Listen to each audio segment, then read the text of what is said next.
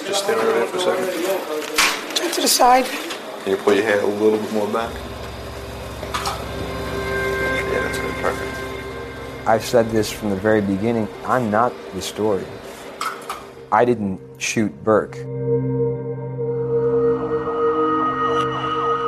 Bring your jacket and stuff, okay? Jacket? Yeah. My first impression of Forrest Blody, the Texan college grad now under arrest for Burke O'Brien's murder, was that he was a privileged white guy who had just shot his friend and was acting offended that he was being arrested. It wasn't until much later that I learned he was a more complicated figure. The hard part was hearing that Burke was gone. Aside from being, someone you love, he's not there with you on your story, and now I'm alone. And not only am I alone, but they're also charging me with something that I didn't do. Are you sick or injured? Any medication? AIDS, TB, hepatitis? They put me in this cell, and I never have any idea what time it is. So tired. They just kept getting crowded and more crowded.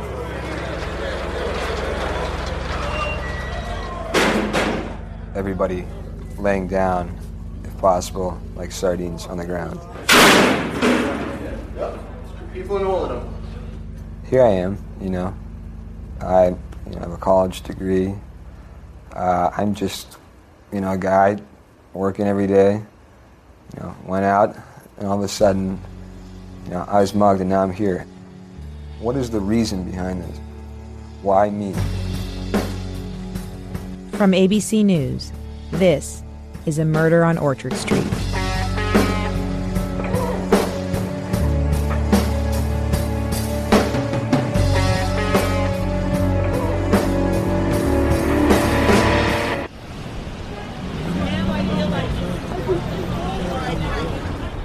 Forrest was pale, tall, and lanky.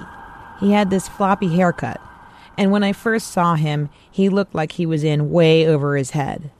He and Burke were fraternity brothers in college, and had certainly never seen the inside of a jail cell. That night was just supposed to be a fun reunion in the big city.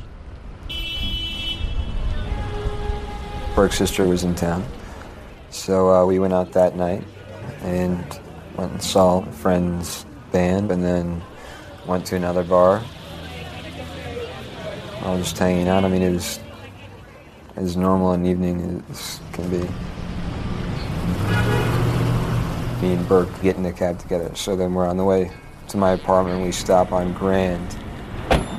Went to the ATM, and I took $20 out, and I came back and, paid the cab, across the street. Went to my door, and, before I, had a chance to pull out my keys or actually, open the door, next thing I know, there was, someone with a gun relatively close to my head. I have trouble remembering exactly what, the dialogue is and everything, but I do clearly remember, him saying, take everything out of your pockets. I gave him the change from our taxi. I think I remember saying something like, we really don't have anything else. We don't have any more money. We really don't. I'm not staring at him intently and strongly, which is something that I regret I didn't do. Burke had, slightly taken his jacket off and just laid it on the side of the rail to the left of him. And Burke said, listen, you don't need to do this. And then the guy was, saying back to him, like, no, you don't need to do this. Burke had taken like a small step toward the gunman. He lifted his gun and fired the weapon. As soon as the shot was fired, they were off. They were gone. I told him, just wait here 1 second, I'll be right back, I grabbed his coat, I put it over his shoulders, and I ran into the house. How old is he? 25. And what happened to him? He's been shot. Part of his body shot. Where's part of your body? I don't know what he's shot. I don't know where he's shot. But he's unconscious.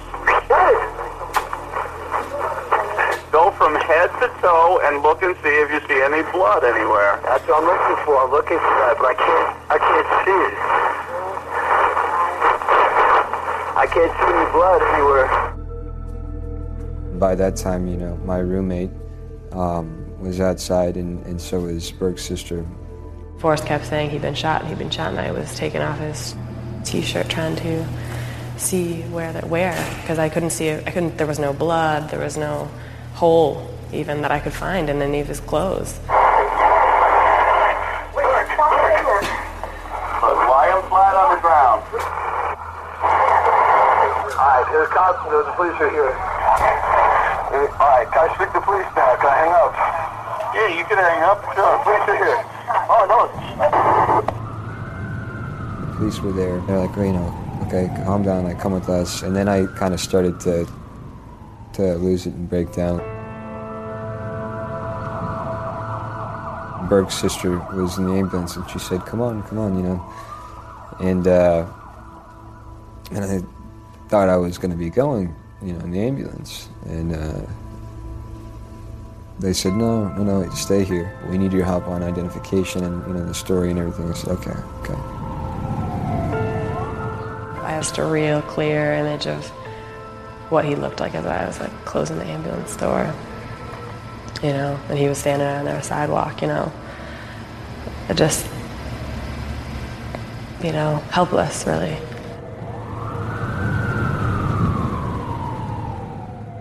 That would be the last time Rory and Forrest ever saw each other. Immediately, Burke's murder became news, making headlines in the local papers, even the New York Times. This kind of attention was unusual, not so much for the Manhattan South homicide detectives, but for the 7th Precinct detectives who don't specialize in homicide. Like Sergeant Gibbons, who sat in the precinct reading every article. 25-year-old man is shot in the chest after stepping from a can.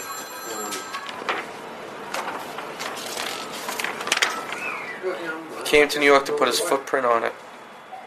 Young, good-looking, from an affluent family. Of all the homicides I covered, this one certainly got the most attention by a long shot. Here's Detective Kenny Sylvia. When you hear somebody's killed, the expectation is that the person who was killed was involved in all kinds of drugs, has a long arrest history. And then when you have a situation where the guy is young, he's not a minority, and he has a college education, he's just breaking out into the world, no criminal background. I think when they have something like that, the newspaper makes a big deal out of it, only because it's something that's a little bit more unusual, and it's going to make people want to buy their paper. Some folks don't stop searching till they find the truth. If you've got a detective's eye, June's Journey is the game for you. Play as June Parker in a gripping murder mystery as you find hidden objects to help solve her sister's death. You'll hunt for clues in hundreds of beautifully illustrated scenes set in the Roaring 20s. New chapters are added weekly. Find your first clue by downloading June's Journey today. Available on Android and iOS mobile devices as well as on PC through Facebook Games. Hey, it's Kaylee Cuoco for Priceline. Ready to go to your happy place for a happy price? Well, why didn't you say so? Just download the Priceline app right now and save up to 60% on hotels. So whether it's Cousin Kevin's Kazoo Concert in Kansas City, go Kevin, or Becky's Bachelorette Bash in Bermuda, you never have to miss a trip ever again. So download the Priceline app today. Your savings are waiting. Go to your happy place for a happy price. Go to your happy price, Priceline. We're going to go back to 75 Orchard right now. All right? I just want to see what's going on traffic-wise in front of the location. And when the detectives went back to Orchard Street, they weren't the only ones. Look at this. Oh, no. Just give us a little room if you don't mind. The stoop where a day before Burke lay lifeless was now mobbed with press. Are you Forrest? No. We're 7th Precinct Detective Squad. I had a feeling this place was going to be a zoo. Can't believe this. And Kenny was getting frustrated with the frenzy. It's not been a productive day because I've been on the phone with everybody. There's a sergeant from the Chief of D's that I've spoken to about 5 times already. 7th Squad Detective Sylvia can help you. I would much rather handle a homicide where one drug dealer kills another drug dealer because the rest of the world is not interested in that. And then I'm not handling 500 phone calls a day from all kinds of big bosses and the media, council people and everybody else, what's going on. They all want to know what's going on right away. And then I'm spending a whole day in the office answering phones and telling the story 500 times when I could be out there doing this investigation. Sergeant Andy Dietz was starting to feel pressure from the bosses, too. I was in the chief's office for like 40 minutes. So he wants this thing tightened up. So just try and find where this gun possibly could have went. So I don't know what to tell you, but just take a look around. Someplace maybe we missed. But the detectives were running out of places to look, and they still didn't have a weapon or a clear motive. One of the things I hadn't anticipated while following the detectives was how much each case would get in their heads and often shape their thinking in the next case. Dietz and his team were just coming off of a case that involved a love triangle, and they thought this could be something similar. It was certainly fresh off of that other case that perhaps Forrest and Burke were fighting over a girl. It would seem logical that this little love triangle was in place in this one as well. Remember Rory's friend who was there that night? She had actually told the cops that she was in love with Burke, but then was hanging out with Forrest the night of the murder. By telling that story, she offered up a theory that made a lot of sense to the detectives, even if it wasn't her intention. He might be a little annoyed that now this guy's taking his girl. This is a lot. I tell you, it's similar to the manhole thing. Exactly. I just said that. That case involved two guys fighting over a girl. One of them shoved the other into an open manhole. The guy was boiled to death. That case was as horrifying as it sounds, and the cops seemed to quickly draw parallels between the cases. Both involved two friends, one of them ending up dead. Kenny keeps saying this over and over, like, now would be the time to say something like, this is crazy. Although Forrest told them there was no love triangle, most of the cops didn't believe him at first. There's, nothing that I'm hiding. There's nothing to hide here. I'm telling you everything that's going on. In my many months with the NYPD, I started to see the city through the cops' eyes. He shot and fall back. He would fall back right into the front door.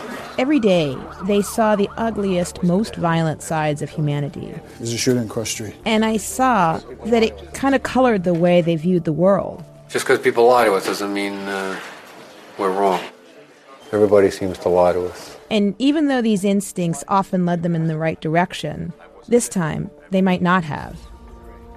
Throughout the interrogation, Forrest stuck to his story, that there was no love triangle and no fight. Kenny had told me, if there was something, you want to tell us, now is the time to tell us. And I told him, over and over. That's when I started to say, okay, I have some crazy idea that I did this.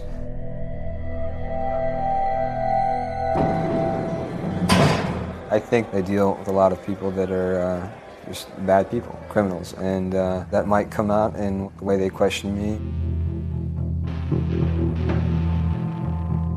From what I was seeing, the cops weren't used to dealing with someone like Forrest. His attitude rubbed them the wrong way. A lot of the cops told me that they tended to relate better to what they considered run-of-the-mill perps than entitled New Yorkers from the Upper East Side. They felt looked down on by people like that, and that created more distrust. I think they felt the same was happening with Forrest. Here's Kenny and Forrest describing their very different perspectives about what went down in the interrogation room. These are people that are all college educated. They're not hardened criminals, and they haven't dealt with adversity like this in their lives. They kind of pull back and wait a minute, you can't talk to me like that. I think that anybody in my situation would be angry. Their job is to uphold what's right and to protect you. And all of a sudden it changes to attacking me, basically. Were there times during the interview that I got really close to him, up in his face? Yeah. It's just hard to deal with a traumatic situation and then be yelled at and then told that you're a liar. I certainly didn't speak to him in a very polite manner. Absolutely. It was all about trying to figure him out. You have to understand, somebody died here. We're trying to get to the bottom of this. Regardless of where you come from, what you do, I have a job to do. There's a victim, and I work for the victim. Burke wasn't the only victim in this. His family was devastated by the loss of their son. This is the first conversation Kenny ever had with them. Right. Okay. I mean, I don't think it's necessary, but if it comforts you guys to travel with Burke, then I don't see why that would be a problem. When I spoke to Mark O'Brien, the father of this victim, for the very first time, he had a lot of questions. Right now, the only thing that you guys as a family need to do is somebody can go to the medical examiner's office and make an identification. It's not like it's in the movies. You're not going to be walking into a large refrigeration room and they're going to open up a steel drawer and pull back a sheet. You're just going to walk in. You're going to be inside an office and they're going to show you a Polaroid photograph.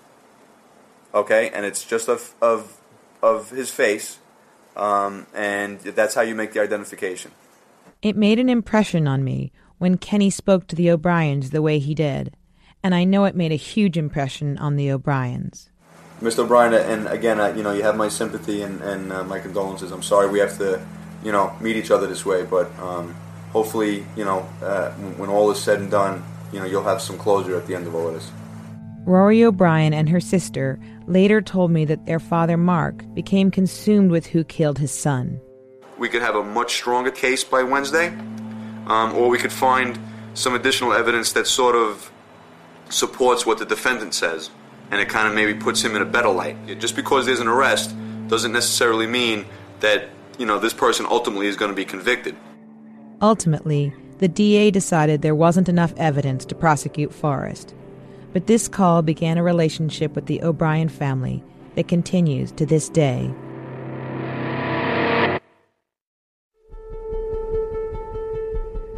Next time on A Murder on Orchard Street. 7th Squad, Detective Sylvia can help you.